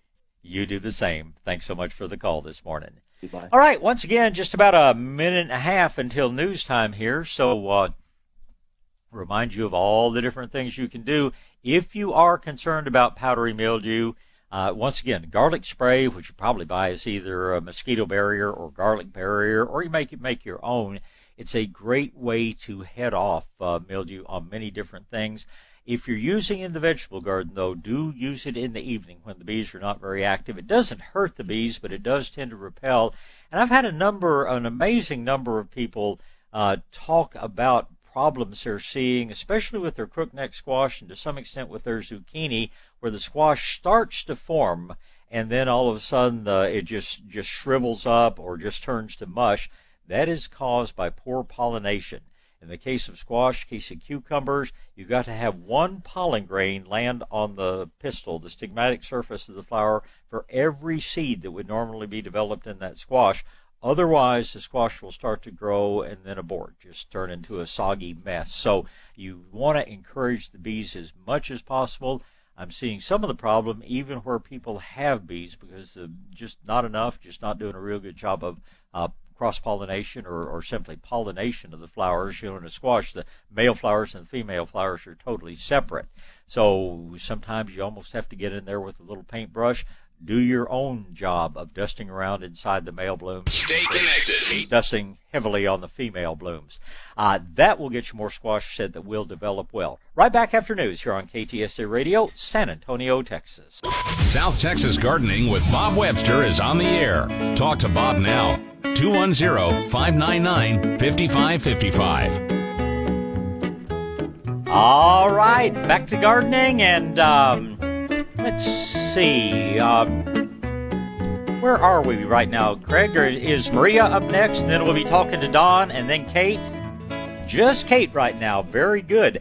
Well, we are back to gardening on a beautiful Mother's Day Sunday morning, and you know the number, 210-599-5555. Actually have a couple of lines open. They've been pretty jammed up for the past couple of hours, so been trying to get through. Try it one more time, 210-599-5555, while I say good morning, Kate. Good morning, Bob. Good morning. Happy anniversary, and thank you for all your wonderful gardening advice over the years. And happy Mother's Day to you and all the good things I'm sure you've done for your kids, either fur babies or human kids, over the years. So what a beautiful day we have to celebrate. It certainly is. I have two questions. I have a Methley plum that I put in March, and it has been oozing clear sap all over out of all the different joints. What is that? It is a bacterial issue that comes up when trees are stressed. Very common on peaches, very common on plums. It reduces the overall health of the trees, but it's not something that there's just a magic solution to, but it's not something that's just going to kill your trees overnight, either one. And we generally fight it just through good preventive care. If the trees are buried it all too deeply, you want to expose that root flare. If you go to Howard Garrett's website, dirtdoctor.com, and look at what he calls the sick tree treatment, this will really help a great deal. Spraying the trees with hydrogen peroxide, diluted about 2 to 1, just old grocery store peroxide at 99 cents a bottle, pretty cheap and easy solution. And but it's not something that's going to kill your trees overnight. Now, occasionally we also see problems with sap coming out, usually mixed with a sawdust-like material called frass. That's a sign of borers underneath the bark. We take care of that differently. We make a fairly strong solution of orange oil and water and spray that on the bark, goes through the bark and kills the borer underneath. But I think what you're looking at is just the bacterial issue, and a spraying or two with hydrogen peroxide will greatly reduce it. Thankfully, the good rains will help. And again, check the base of the tree and think about doing the sick tree treatment around it. Okay, super. Okay, great. My second question is on, I have 3 mountain laurels, and they're all looking a little bit chlorotic. The leaves just aren't as deep green as I would expect them to be.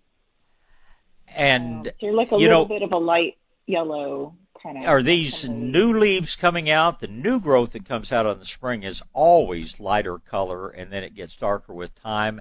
If the old leaves are lighter colored, then it probably is partially due to drought, although it would be a good idea to put some either green sand or azomite around them. Don't think it's a serious issue. And have they started putting on their new growth for this spring? They have, yes. And how does that foliage look? It is lighter green, like you said. I think my concern came up because it was some of the existing leaves that were a little bit paler than I was expecting. My suspicion is just drought related, because even where you're watering with a sprinkler system or something, rarely are you getting the water deeply enough into the ground. If you were the beneficiary of good rain Friday night, and especially rain, we had so much lightning along with that rain that that rainwater is just going to be magical on the way plants respond to it. So I doubt that you need to do anything, but if you want to do something that will help, get some azomite. And how big is the mountain laurel? About 3 feet. And you could use maybe a cup and one of them's about 6 feet. Okay, use 1 cup around the small one, 2 cups around the bigger one. And it's non-toxic, doesn't have to be watered in, and it's just a great source of all the micronutrients that sometimes cause that lighter color if their trees are deficient in it. Like I say, I suspect that the problem is mainly drought, but it's kind of like taking a good vitamin. It's never going to hurt you or the tree. For sure. Okay, well, I sure do appreciate all your insight, and have a wonderful day. And you do the same, and a happy Mother's Day as well. Thank you so much. Yeah, bye. All right, Carolyn, Donna, and Mark are my next 3 callers, and Carolyn is next in line. Good morning, Carolyn. Good morning. I have a persimmon tree, and the leaves are kind of curling and distorted on some of them. And I look, and there's nothing. There's absolutely nothing in there. No webs, no nothing. Mm-hmm. Is this the Asian persimmon with the bigger leaves, or is this the native persimmon with the white-gray bark and the smaller leaves? It's the Asian one. Okay. There's some mites that are almost invisible to the eye that could cause it. And also, believe it or not, having chilly nights will sometimes cause a bit of that to occur. And a couple of weeks ago, we were down in the 40s. Earlier this week, we were down in the 50s. The nights, blessedly, are just not as warm as they usually are. So I think it's almost entirely environmental. If you do have a few little cyclamen mites or 2-spotted mites, some of these that you really can't see, they'll go away as soon as the weather warms up a bit. If you want to do one thing to help, spray the tree with liquid seaweed. But I don't believe it's a sign of any real severe problem. Yeah. I did, when I sprayed my tomatoes, I did spray it with the liquid seaweed. So I do that every 2 weeks. So. Well, I think you'll see as the new growth comes out, it should be perfect. I think it's more weather-related than anything else, and I wouldn't worry about it. Okay. Thank you very much. Well, you're sure welcome. I wish they were all that easy. Okay. Well, I hope it solves it. Okay. I think it will. You let me know. Okay, thank you very much. Thank you, Carolyn. Next in line is Donna. Good morning, Donna. Good morning. How are you? Off to a good start. How about yourself? Good, except for the fact that my bag of Grow and Green fertilizer got moist during the rain. So I've got a bag, well, a partial bag of mush. What do I do with it? Just, spread it around as best you can. It's going to be hard to really, if it got really wet, you could always let it dry out and break it up with a hammer or something, but I'm afraid I would put on my COVID mask because it's not going to smell real good. But I would just kind of, whatever you can use, I probably would use a little hand trowel. I just kind of sling it around under my shrubs and go ahead and wet it enough. Hopefully the ground's already pretty wet, but wet that enough that it spreads it around a little bit. It hasn't harmed it. It hasn't reduced its efficiency. It's just made it a lot more difficult to spread out. But I wouldn't wait for it to dry because it'll be a very hard lump and very hard to break up. So I'd maybe put on some dishwashing gloves or something that are easy to wash off and just get it out and spread it around as best you can. Okay, I was worried about the efficacy of it. Oh no, it'll still work just fine, and it'll never burn, so you don't have to worry about any side effects or anything like that. But it's just done what the rain would have done if it had been on the ground instead of still in the bag. Okay, that's what I needed to know. Thank you. Well, good question. Thank you for the call. All right, tell you what, Mark, it's time for me to get a break in so I don't get behind this hour. So we'll be back right after this break to take your question. But let me talk for a minute about our friends over at the Window Source of San Antonio. And once again, I try to vet the people that I talk about extremely well, and haven't used them myself. I'll tell you, we're looking at a project that actually on some other things they do, like guttering indoors. But I tell you, I have talked to a lot of people that have used them and been very, very pleased with the results. Lots of companies out there do windows. Some of them do them well, some of them not so well. But Moses and his staff, they've been at it for a long time. Moses has over 10 years experience in the business. Window Source of San Antonio has been a very viable business for over 5 years now and won many different awards for the quality of their work. Windows and doors they use are made mainly right here in Texas, so the quality's there. And they are great at installation. Also, the warranty they give you is a really true warranty that covers labor and glass breakage as well, which many companies don't cover. If you're doing windows and doors, you're going to spend some money. It's as simple as that, and I think you're always good to get 2 or 3 bids just so you know you're making the best decision. But I think if you check out the Window Source of San Antonio, you'll find they're very reasonably priced and provide you with a very good product. You can go see them. Their showroom is over in Southwest San Antonio. You can always give them a call if you have questions or need more information. That number, by the way, is 210-879-4433, 210-879-4433. I think you'll find them to be very good people, very capable people, and people who would love to help you. The Window Source of San Antonio. South Texas Gardening with Bob Webster. News Talk 550 KTSA and FM 1071. All right, back to gardening. Looks like we're going to talk to Mark and Annette and Philip and Betty. Mark is at the head of the line. Good morning, Mark. Morning, sir. How you doing? Off to a good start. How about yourself? Pretty good. I had a couple of questions. So I heard the previous caller saying that she had ooze coming out of her tree, but I think I actually have the borers in my peaches, and I'm not sure what the exact ratio would be for that orange oil.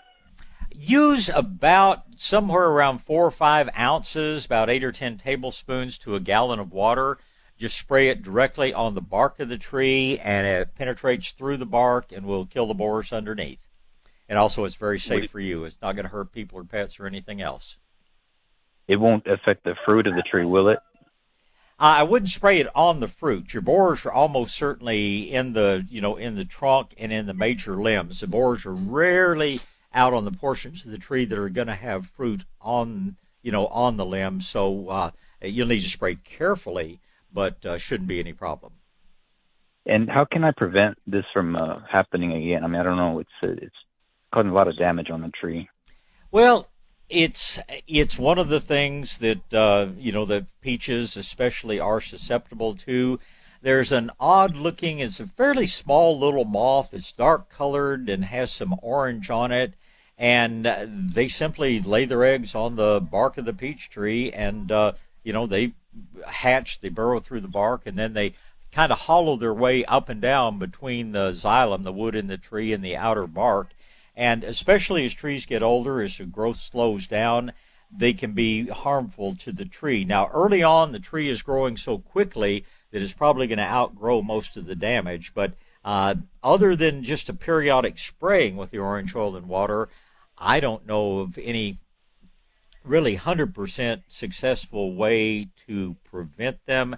You can always put up what they call sticky traps. It's just basically a yellow surface that's kind of like the old-fashioned fly paper that will draw in a lot of moths and things that can lay eggs, which wind up with borers or with damaging caterpillars, and you'll eliminate at least a number of them that way. But if you got peach trees, sooner or later you're going to have an issue with borers. Fortunately, the orange oil is just a good non-toxic way to take care of it.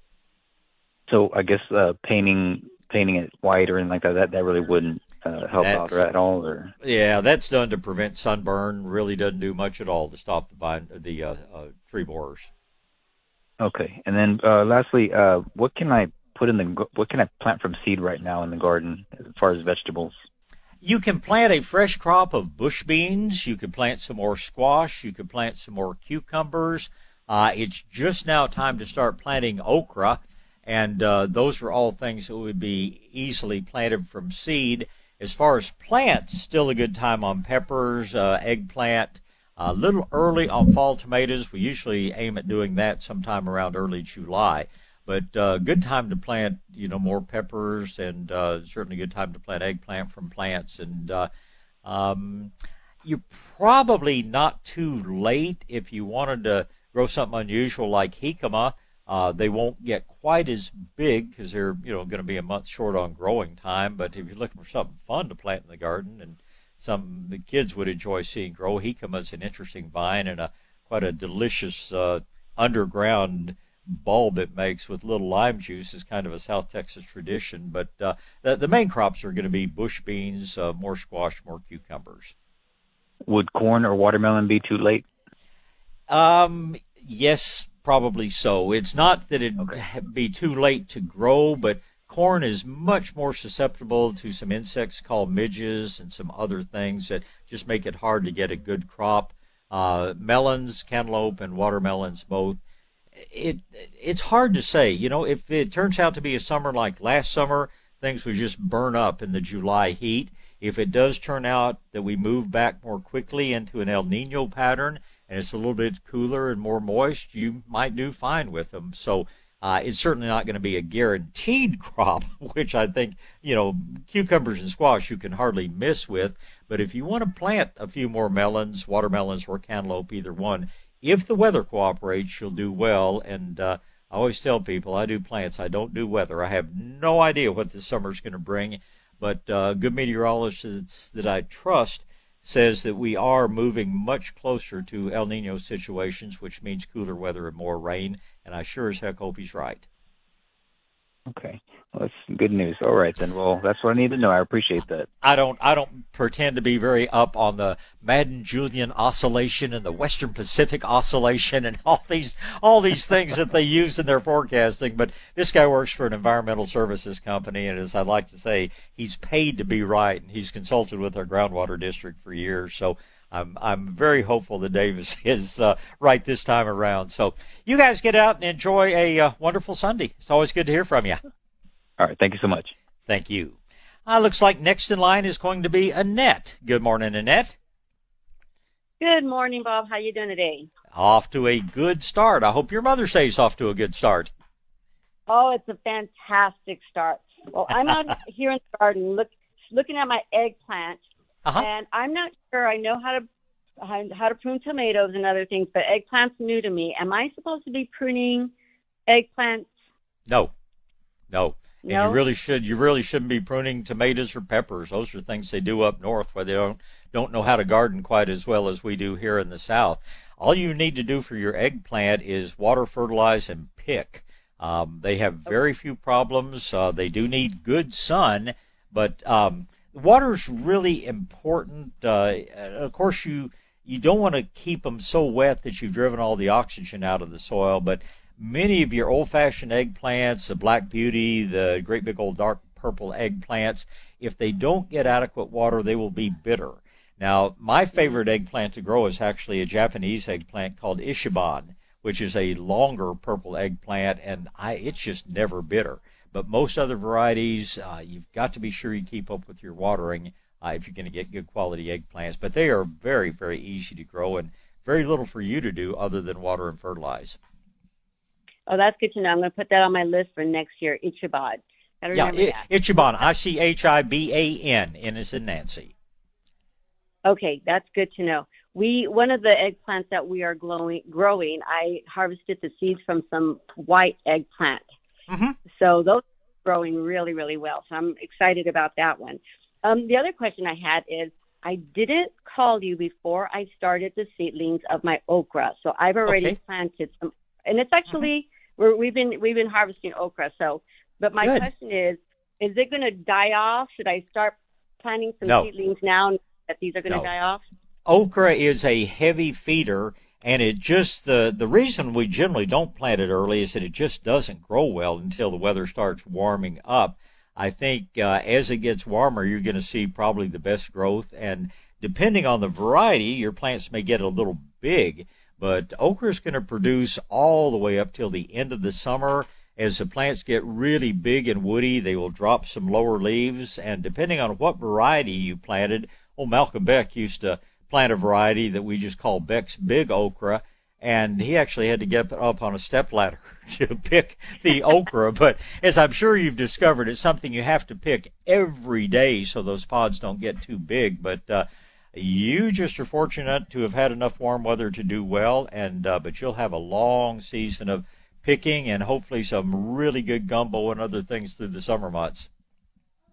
Oh my goodness, it's unbelievable how fast they grow from one day to the next. Well, and that's the thing too. That's why you have to pick every day, because once they get big and tough, they're not much good. But good reason to get you out in the garden. Oh, absolutely. So that's one of the new things we're trying this year is the patty pan squash. Those are so much fun and so prolific. Oh yeah, and they make a real good casserole. You know, the crookneck, straight neck zucchini, I tend to slice them up and steam them, but the patty pan you can bake. You can make wonderful casseroles. There are a lot of different things, and some people might not know what we're talking about. The other name for them is bush scallop, but you and I know them as those little mini flying saucers, and they're a great plant for the garden. And they grow so fast, like the okra. Okay, yes, they do. Yes, it's crazy. One more question I have for you. My kale. Mm-hmm. So I went out the other day, and it had aphids and worms. So I sprayed with BT for the worms, but I'm not sure if that will take care of the aphids. No, it won't take care of the aphids. But unfortunately, it's about time to put the kale in the compost pile. Kale is a wintertime plant. And when the aphids and caterpillars show up, it's telling you, hey, it's about time to be done with it. If you want to spray and kill the aphids and caterpillars at the same time, you can use spinosad, and it's very safe for you. But the kale's going to really start decreasing in quality, so it's just the end of the season on it. And the little caterpillars are, if you get the spray directly on them, spinosad will certainly kill them. If you want to spray with BT, that's a little bit more long-lasting. But if you want a leafy green for the summer, it's going to be more charred. But the kale just gives up when the weather gets real hot. Okay, that's good to know. Okay, I lied. I do have one more question. Okay. I've always said if I ever do another book, I'm going to call it Just One More Question, because most people, that means there are only about 5 questions left. But let's get your last question. Okay, sweet potatoes. I've got some starts going. I'm just not sure how far apart to plant them. You can plant them anywhere from 12 inches to 24 inches apart. What you're going to get is a tremendous amount of foliage. It's going to come out as a vine. That vine's going to grow in all directions. It's going to grow 6 inches a day, and it's just going to be a forest of leaves all over the ground. Unlike the white potatoes that tend to grow right at the base of the plant, your sweet potatoes may grow 5 feet out from where you planted the little slip. So the spacing is not real critical. I would very definitely put them at least a foot apart. And I'll tell you how, and I have not planted sweet potatoes this year, but when I do grow sweet potatoes, I actually grow them in one of these fabric beds. I get one of those things that's just, they're circular, they're about 5 feet in diameter, and the sides on them are about a foot high. And that way I know within a lot smaller area where the sweet potatoes are going to be. I can just, take my fingers and kind of feel around in the soil and locate where they are. But if you're planting them in your regular garden, they may form the tubers 10 feet away from where you planted the vine. So it may be a challenge to find all of your sweet potatoes, but as far as spreading them out, a foot apart's plenty. Okay, that's great news. Well, thank you so much. I have these questions going in my mind all week long, thinking I got to call Bob. So I really appreciate all those. You just remember to write them down, because if your mind is like mine, I'll remember them right up to the time that I have a chance to ask, and then all of a sudden, poof, it's gone. So anyway, it's always a pleasure talking to you, and hope it is a wonderful Mother's Day for you. I look forward to our next visit. Thank you so much. You take care. You too. Bye. Greg, I guess we better get a break in here, and then Philip and Betty will be my next two callers. South Texas Gardening with Bob Webster is on the air. News Talk 550 KTSA and FM 1071. All right. Golly, where does the time go? So much fun talking to everybody on this beautiful Mother's Day morning. We'll probably finish the show up with Philip and Betty and Cindy and Don. But let's get started and see where we go. Good morning, Philip. Good morning. Yes, I Good promise it's one question. I promise it's one question. I do not mind. I'm here to answer as many questions as we possibly can for you. No, sir. It's just I have some St. Augustine grass, and with all this rain, I'm starting to notice it's starting to turn yellow. Is that normal, or is that something that I need to? I threw some fertilizer out Monday, but then it rained Monday night, and I'm like, great. So what kind of fertilizer did you put out? I just went and just grabbed some regular turf builder from Scott's Turf Builder. Yeah, don't use that stuff. It's most of it probably washed away, which is probably a good thing. It destroys your soil. It destroys the organic material in the soil, the microbial life in the soil. I can't say it's normal. I will say it's common, but it's what happens when the grass starts getting deficient in iron and zinc. And unfortunately, products like the one you used, that nutrient is all water soluble, and when you water, when it rains, it all washes away. Products like Medina makes or Maestro makes or Nature's Creation, those things actually bind to the soil so they don't go away. You want to treat with something that has more iron and zinc in it. You could use azomite, you could use green sand, or you could use a fertilizer that has some extra green sand in it. Medina makes one called Growin, Growin', Growin' Green. But it's just, it's kind of like you get a little worn down when you run out of electrolytes and things like that, and that's what your grass is doing. So anything with some extra iron and zinc in it, and you can use a straight iron supplement like green sand, or you can use a fertilizer that incorporates a lot of iron in it, which is what Medina's Growin' Green does. The original Growin' Green, the 323, their new one, their 961, has more nitrogen, but it doesn't have as much green sand. So I go with the old Medina 323. Okay, sounds good. And is like I was saying, is that rain what was causing it to turn yellow? Well, I threw the fertilizer down because my neighbors all, hey, you need to put something on that. It's it's starting to get waterlogged. I'm like, oh crap. So then I just just go get something real quick, and I went and got something real quick, and then it rained, so it's probably good for it. But I just want to know if I have something else worried about that. A lot of the parts are starting to turn yellow after the rain. No, No, it just was getting a little deficient in iron and zinc. It probably would have happened whether it rained or not. Unfortunately, with the fertilizer you chose, there's nothing to hold it in the soil, so the plants will continue to benefit from it. There's an interesting process. If I had a blackboard in 30 minutes, I'd teach you everything you need to know about what's called cation exchange capacity, and that's why some of the other products do a better job of incorporating something that actually binds to the clay in the soil, binds to some other things in the soil, and stays there until the plants need it. When you use a synthetic product like the one you described, it's a very fast release, and then it's all gone. When you use the product that actually and the plant probably got 10% of the available nutrient in it. When you use the slower release organic product, the plants get 100% of the nutrient instead of 10%, and you get a slow, steady feeding over about 90 days. So it's just a better way to go. You really haven't heard anything, but sadly you haven't done a lot that's going to correct the problem. So I'd do something that's going to add a little bit more iron and zinc, and 30 days from now you're going to have a beautiful lawn. Yeah, because like I said, I was just worried about why I was turning yellow, and of course Google ain't a very helpful place. No, and it's all for the northern part of the country. There's if you go to a website called dirtdoctor.com, that's out of Dallas. That's Howard Garrett's website, and that information is pretty useful in South Texas because their growing conditions are, other than being a little cooler in the winter, they're very similar to ours. But most of these things you're getting are, probably good advice if you happen to live in Wisconsin or North Carolina or Washington or something like that.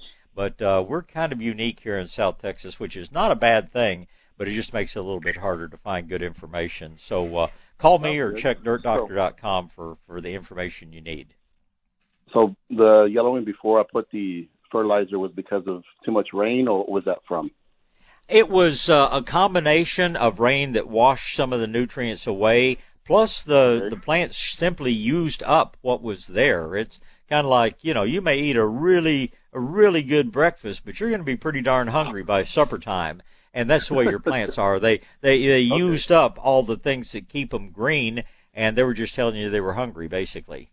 Unfortunately, you gave them junk food instead of a nutritious dinner, but everybody does that, and it's not a problem. But again, I wish we had an hour to talk about this because synthetic fertilizers tend to burn the organic material out of the soil.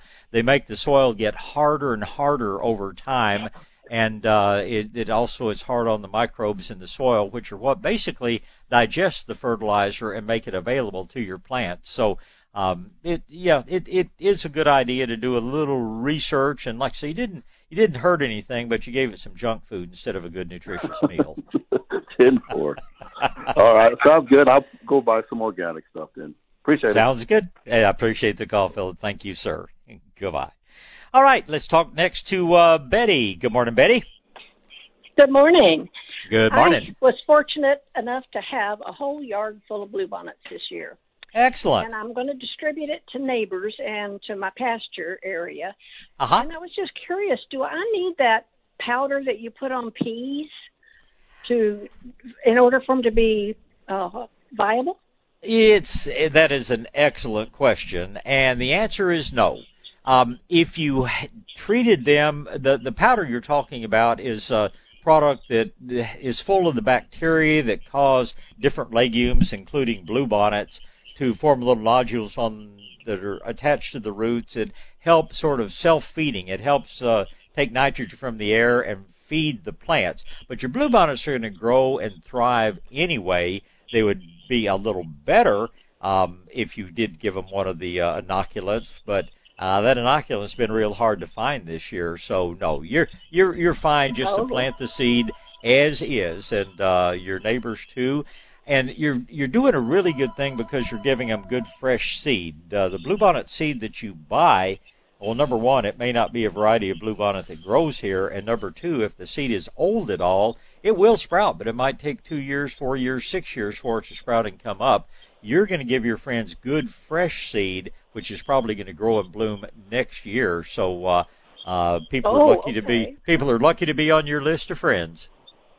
Oh, great. Okay. Well, thank you so much. And I forgot the word inoculant. That's what I didn't say that. Well, that's easier than the word for the actual bacteria that are on there, rhizobium and some other weird names. But just remember inoculant, and it would take a good thing and make it even better, but it's absolutely not mandatory. Well, if it's hard to get, I'll have to do without. Well, hopefully next year when you're going to have a great crop again next year, because no matter how much you try to collect the seed, the pros that do this, the guys at Wild Seed Farm, when they collect the seed, they figure they get maybe 30% of the seed that's out there with their fancy equipment and everything else. So you're going to get a lot of reseeded bluebonnets, and if the weather cooperates, this won't be the only year you can do this. But tell your friends they're getting they're getting a very generous gift, because bluebonnet seed's gotten really expensive the past few years. So they're lucky if they're on Betty's good list. Oh, great. Okay. Thank you for your information. Always a pleasure. Thank you for the call this morning. Have a good day. And you do the same, and a happy Mother's Day. Greg, let's get our last break of the show done, and we'll be back and talk to Cindy and Don and see where we go from there. South Texas Gardening with Bob Webster. News Talk 550 KTSA and FM 1071. All right. Golly, we're getting down toward the end of the show here. I'm sure we've got time to talk to Cindy and Don, though. So let's get back to the phone lines, and Cindy is up first. Good morning, Cindy. Good morning, Bob, and happy anniversary. Well, and happy Mother's Day to you. You're making me feel old. You're making me feel old. I've been going to your place for that long. Oh, you and Terry have been coming around a long, long time, and we just, as I tell people, we just started when we were very, very young. How's that? Yeah, I must have been 5. I think I was 7, but anyway, something like that. Yeah. I had 2 questions, and then when the caller before was talking about bluebonnet seeds, now I have another question about bluebonnet seeds.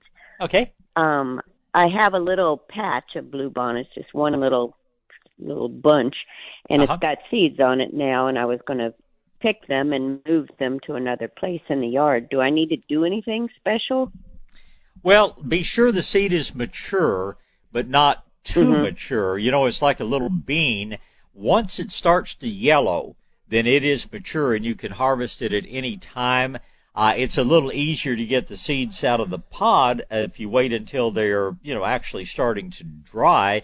But there's a very fine line between the time the seeds are mature and the time that pod splits open on its own, and all of a sudden that seed's down on the ground where you'll never see it. So obviously probably got a good rain at your house. I certainly got best rain I've had in several years, Friday night. So you don't really need to water, but just keep an eye on that seed. And once those little pods start turning yellow, you can harvest at any point after that. Okay. And then what do I do? Do I throw them out now or wait? It's totally up to you. The problem and the reason that some years we don't have as good a crop, out along the roadsides is Mother Nature obviously plants the seed in May and June. The worst thing that can happen is if we then get good rains, let's say about July or August or so, and the seed germinates, but then it turns into a dry fall, and little plants die because they didn't get watered. And so that's the risk you run if you just let the plants drop their own seed. If you harvest the seed, keep it in a cool, dry place, or do like I do, put it in an envelope and put it in a mason jar in the refrigerator, and plant that seed in late September, early October or so, then you aren't as susceptible to having a drought kill your little plants after they've already sprouted. By the time they sprout and grow, we're moving into the real cool season when it's not as likely to get as dry, and you're almost guaranteed with just even a little bit of moisture that you'll have a good crop of bluebonnets next year. So excuse me, the choice is yours. If you want to just let them go to seed, or if you want to replant the seed somewhere else, you certainly can. but don't do it in a spot that you can't water, because, you'll see the seed germinate, you'll see them form that little rosette of leaves. At that point, they're going to need water at least every couple of weeks to survive long enough to turn into their second phase of growth, the more upright plant that'll happen late next fall. Okay, that sounds good. I'll do that. I'll just wait. My other question is on our Japanese yews that have been just struggling since we've had the first freeze and then the second freeze. Right. And I'm wondering if am I just dreaming that it's going to be perfect later? Now little tufts are coming out, little tufts of green. Yeah. And so am I just imagining that it's going to be perfect? They will come back. The lower part of the plant didn't freeze. The root system below the ground level certainly didn't freeze, but they got severely set back, especially the cold that we had earlier this year followed a lot of warm weather and followed a very dry period, and Japanese yew, like many other things, were damaged. Japanese yew actually less than some things like xylosma and even pittosporum. So it's not going to happen overnight, but water and fertilizer and patience, and just let's pray we don't have another winter that cold. Hopefully, if we do get back into the El Nino weather pattern, it usually means cooler summers, warmer winters, so there's less likely we will see that kind of cold again next year. But it's just going to take some patience, and just watch your watering carefully. Feed them every 90 days or so, and they will come back. Okay, do I need to be cutting the tops off? Anything that's dead and brown, cut off. Other than that, I just let it grow. Once we get a year or two into it, once they've got a lot of good green growth on them, if we want to trim a little bit just to shape them, that's going to be fine. But at this point, I wouldn't take off anything unless it's brown and crispy. Okay. And then one last question. I did throw out a packet of wildflower seeds back in the fall, and I've been waiting and watching for something to come up, and all I see is this one plant, and I don't recognize it, but my plant ID says it's a hornbeam copperleaf. Is that a weed? Should I be pulling that?